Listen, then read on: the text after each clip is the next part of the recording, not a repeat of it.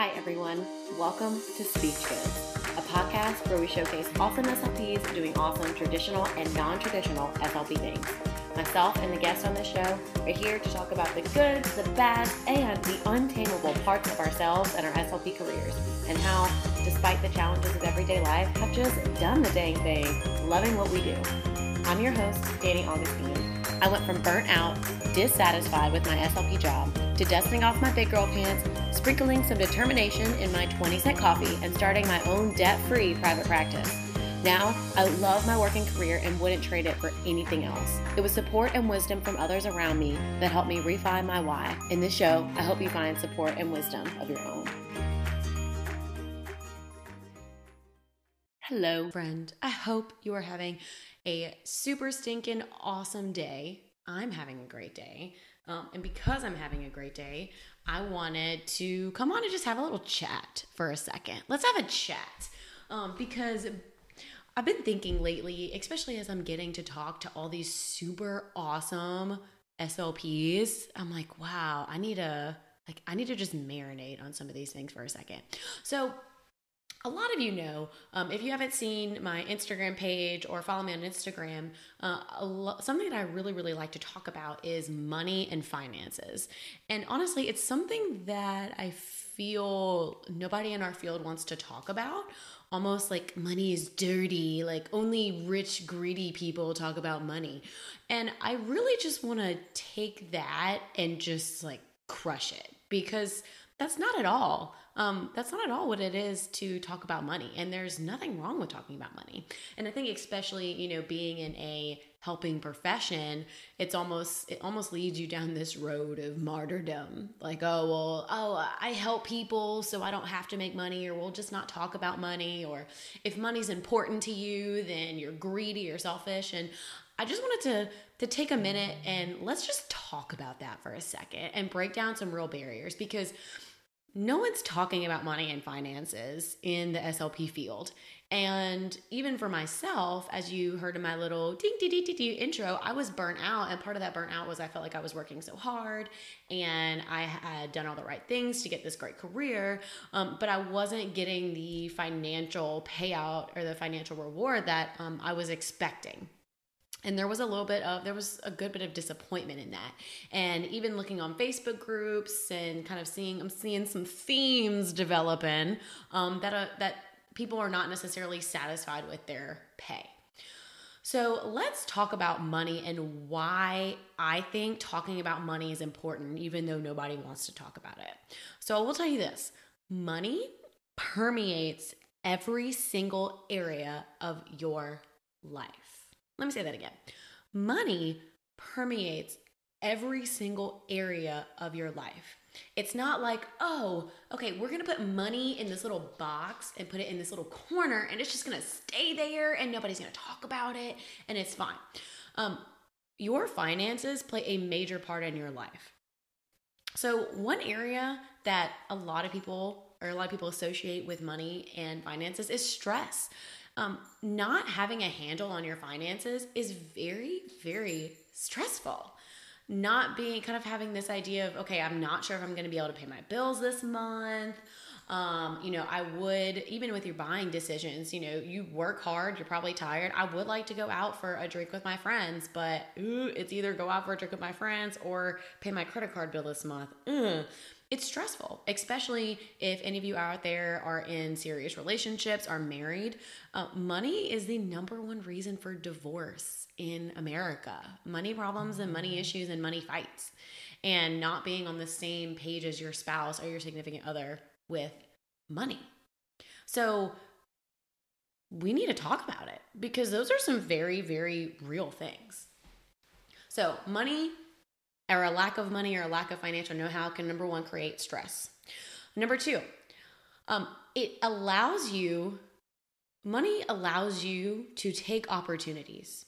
There's so many things in my life. If you don't know my story, I've been debt-free, my husband and I, since 2018. Yes, 2018. We paid off I paid off $52,283, I think that's what it was, in graduate school loans. The first half I paid off before I got married, and then the second half, Joe and I, after we got married, we joined our finances together and we paid off that second half together. And I will tell you, being on the same page with your spouse about money just completely revitalizes your communication and your goals for your relationship. But that's a whole nother podcast episode. So let's go back to opportunities.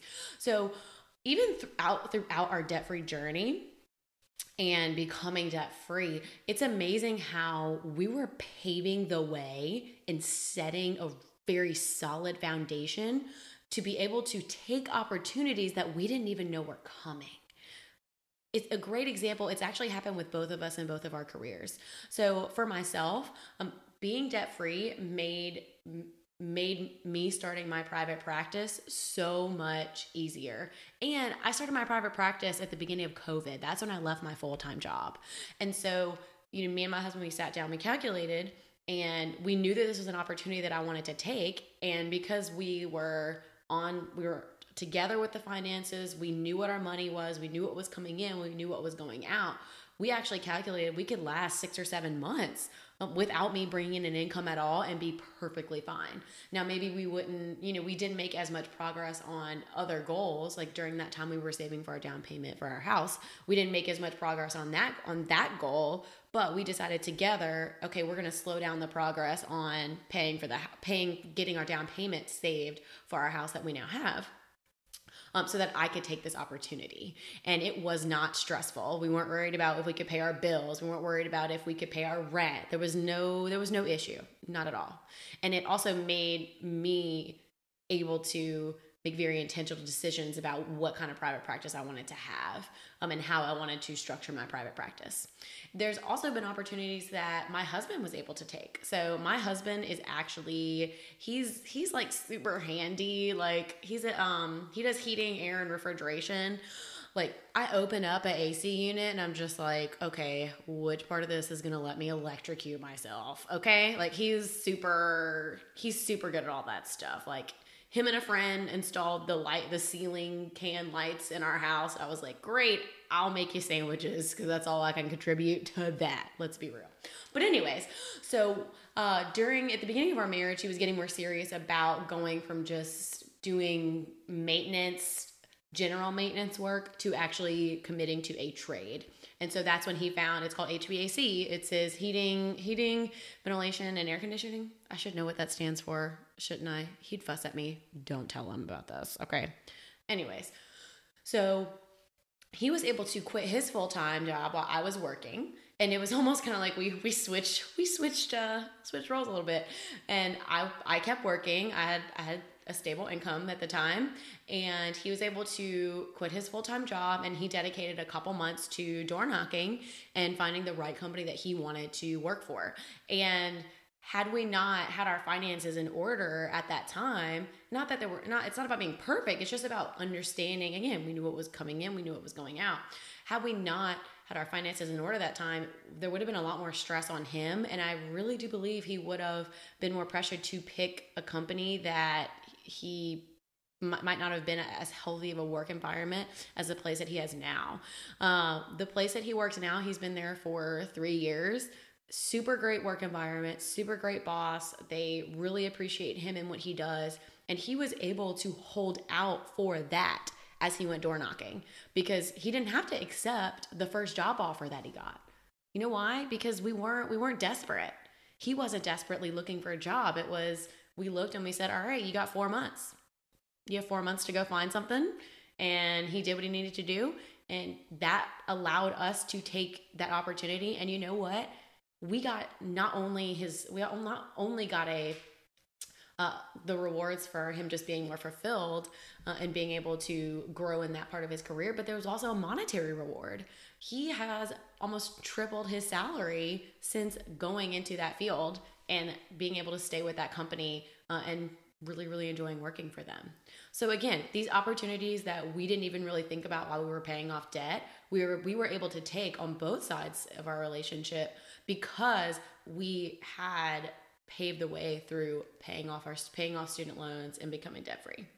Another area of life that I find to be very relevant and sort of permeating throughout our culture. We even discuss it outside of money, but I think money and budgeting and financial literacy plays a large part in this. And it also played a very large part in our debt-free journey. And also even now, today, with making our money decisions, is comparison. Comparison is the thief of joy. And there's been, especially, with the advent of social media, now, you're not just comparing yourself to the Joneses, you're comparing yourself to the Joneses, the Millers, the Washitaws, the so-and-so, everybody, right? You can literally just look at this little rectangle thing on your hand and compare your life to thousands and thousands of different people, to the people that you went to high school with, to the people that you went to college with, to that one chick that you sat next to in Gen Chem 1. Yes, I did take Gen Chem 1. I did not make it as a science major. I could not do it. It was like I could have done it, but my brain was just not about it. Anyways, let's get back to comparison. So how does money sort of weave into this idea of comparison? Because again, I feel like comparison is a very big topic today because it's so much easier to compare yourself to someone else. Oftentimes, the need or you comparing yourself to someone else, you're often comparing yourself to what they have. A lot of the times, buying decisions, are you making, this is something I want you to be able to ask yourself, are you buying something because of yourself and because that's something you wanted? Or are you buying something to impress other people or because other people expect you to have it? Okay, I want you to think about it this way. You remember that movie Shallow Hal? Okay, which I really think that movie was kind of pretty offensive, but whatever. We're just gonna talk about it because I think it's a good example. So that movie Shallow Hal, it's played by Jack Black, and he's very, very shallow. And he would look at a woman. He wouldn't look twice at a woman if she had a little extra fluff or if she didn't look like Carmen Electra, whatever. And so Tony Robbins or whatever shows up and does some sprinkly doo magic on him, and then he starts seeing women for their inner beauty. Right? So now, the girl that to everybody else does not look as appealing, to him looks like a babe because she's got a heart of gold, that type of thing. And then at the end of the movie, what ends up happening is his friend sees him, he falls in love with a girl who, to everyone else, she's got some extra fluff, right? But he sees her as Gwyneth Paltrow, okay? Am I showing my age when I talk about Gwyneth Paltrow? Please let me know. Or actually, don't. Just kidding. But anyways, his friends find out that Tony Robbins put this blue magic on him to make him see women for their inner beauty, and then he ends up getting the blue reversed, and then he ends up, Jack Black ends up seeing Rosemary, the girl he fell in love with, who looked like Gwyneth Paltrow. He ends up seeing her for how she truly is physically, okay?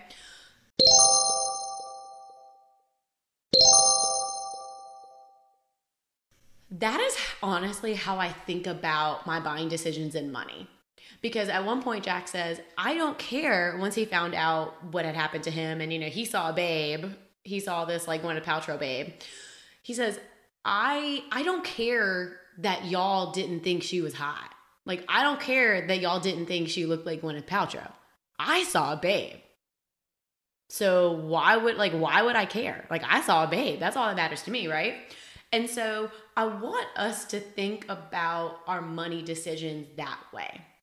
So if in this comparison game, if nobody saw the value in what you bought, so if, whether you're buying a car or buying clothes, are you buying that for you, or are you buying that to impress somebody else? Because Jack Black was like, I don't care what y'all think she looks like. I think she's hot. That's all, and that's all that mattered. That's all he cared about. And it was funny in that movie, his friend, that didn't even dawn on his friend that, oh, wait, you saw a babe, so who cares, right?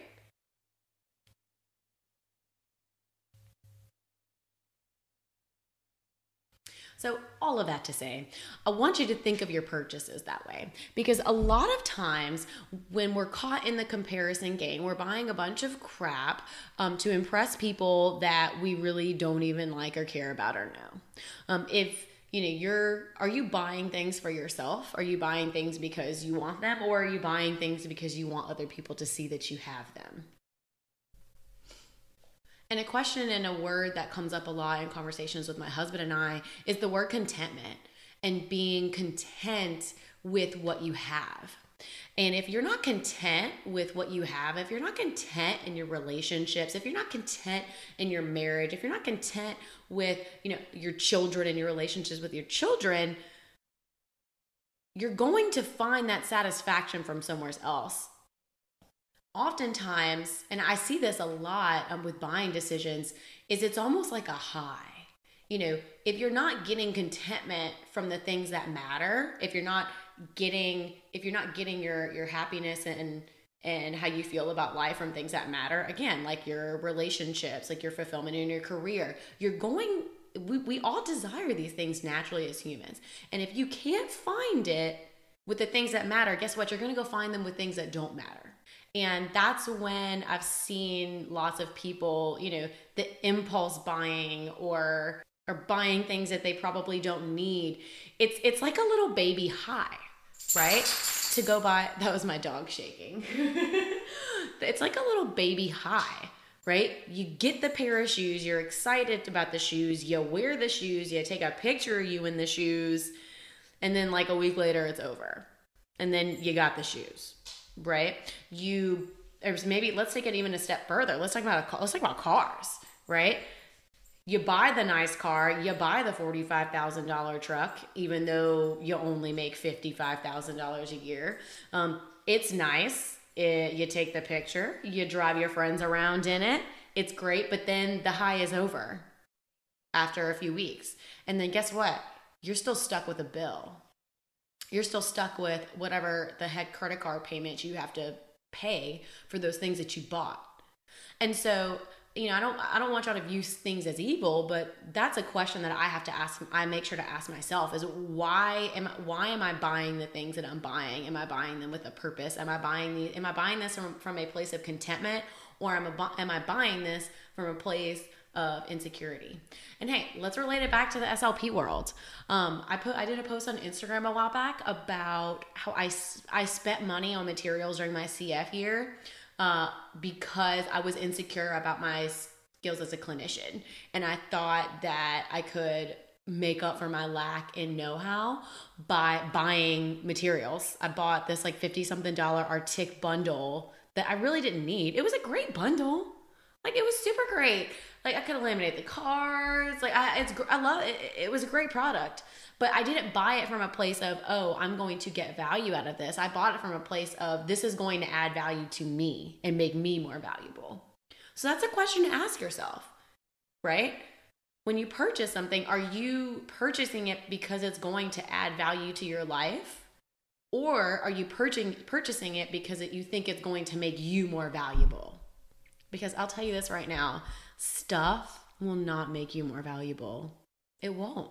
First of all, you're already valuable. Let's get that right on the table right now. You're already valuable. And if you don't believe that, then that's a whole nother podcast episode. But again, just some things that for us to kind of think about and sort of get out in the open. And another thing that I want to talk about, we're talking about contentment, right? And how oftentimes we make spending decisions and we can potentially get ourselves into a big financial mess and get ourselves into a lot of debt from a lack of contentment in our attempt to buy things to fill a hole that will not, that purchasing items will only temporarily fill. It's kind of like trying to fill up a cup. It's kind of like you're trying to fill up a cup that's a funnel. So like if you pour it really fast, it looks like it's full, but it's just going to keep leaking out the bottom. So you just have to keep pouring and pouring and pouring to give the illusion that it's full. Money will not make you happy. Money will not make you successful. But money can remove problems that make you unhappy. Let me say that again. Money can remove problems that make you unhappy. That's something, that Joe and I have talked about. It's not about collecting all this money for ourselves and go and get the boat or whatever. Not that, I'm not opposed to having nice things, but one of our goals is I want to be able to pay for someone to go to college. Like, I would love to be able to have the money to do that. Or if one of our parents needed some sort of in-home care or nursing home care or whatever, to have the money to be able to provide that for them. There's so many things that money and being financially secure can do for you and for the people around you that can change lives. Now look, if you're a turd, then having money is only going to amplify that. Okay? Money amplifies what you already are. If you are already content, if you are already a happy, fulfilled person, if you are already a giving person, if you are already an intentional person, money is going to amplify that. But guess what? If you're a turd, money's going to make you a bigger turd. If you're jealous, money's going to make you even more jealous. If you're discontent with your life and pooping on everybody else's parade, guess what? Money's only going to amplify that. So the things that were already there for myself, even with going in private practice, before I was able to have my private practice, the things that were already inside of me were quality of care, having enough time with my patients, building a relationship with my patients and my parents. And you know what? Having the money and having financial opportunities has only amplified that and allowed me to do that even more in my private practice. So money does not create something that isn't already there. It amplifies what is already there. And the last thing that I want to say is there's a verse in the Bible, I don't remember exactly where it is. And whether or not you're a Christian, I feel like this is it just makes sense. It says your treasure is where your heart is. So where you're putting your money, because think, you work for your money. So where you're putting your hard work, your blood, sweat, and tears, the thing that you get up every day to go do and whatever, where you're putting your treasure is where your heart is. Where you're putting your money is where your heart is. Where you're putting your money and your finances is where your goals are. And how important it is to be intentional with that, because if your heart is not in Starbucks, then maybe you shouldn't be giving them $300 a month to go there every day, right? There's nothing wrong with going to Starbucks, but I want you to think. I want you to think about these things. If your heart is in your goals, like if your heart is in to be able to be financially independent and travel and give and be generous, then that's where you need to put your treasure. Because if you're putting your treasure in Amazon, or you're putting your treasure at Starbucks, or you're putting your treasure into going out to eat every night, well, that's what you're telling everyone that's what you're telling everyone your heart is. But I mean, when I say that sounds silly. Nobody's heart is in going out to eat every night. There's nothing wrong with that, but that's not where your heart is. That's not where your goals are, right? So think about what you really, really, really want, and be intentional with not just your conversations, but with your money and with your dollars.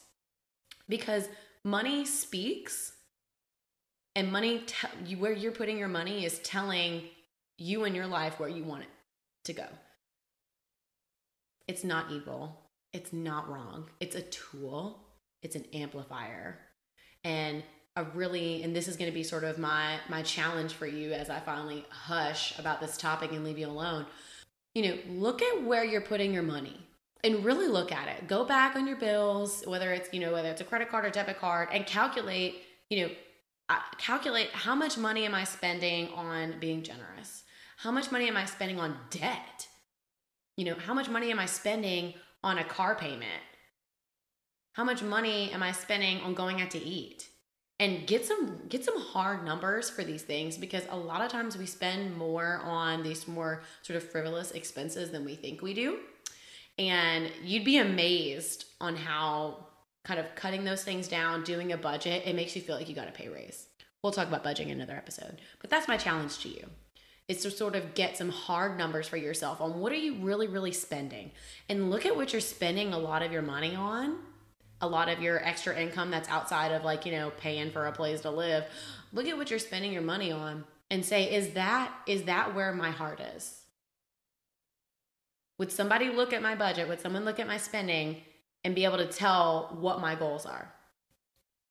And once you do that, shoot me a DM. I would absolutely love to hear from you. I think having these conversations are so needed and so healthy, because we all have areas that we need to grow in, guys. I'm sitting here talking about money. I'm not perfect. I am not perfect, okay? My husband is not perfect. We've made mistakes with money. We still make mistakes with money.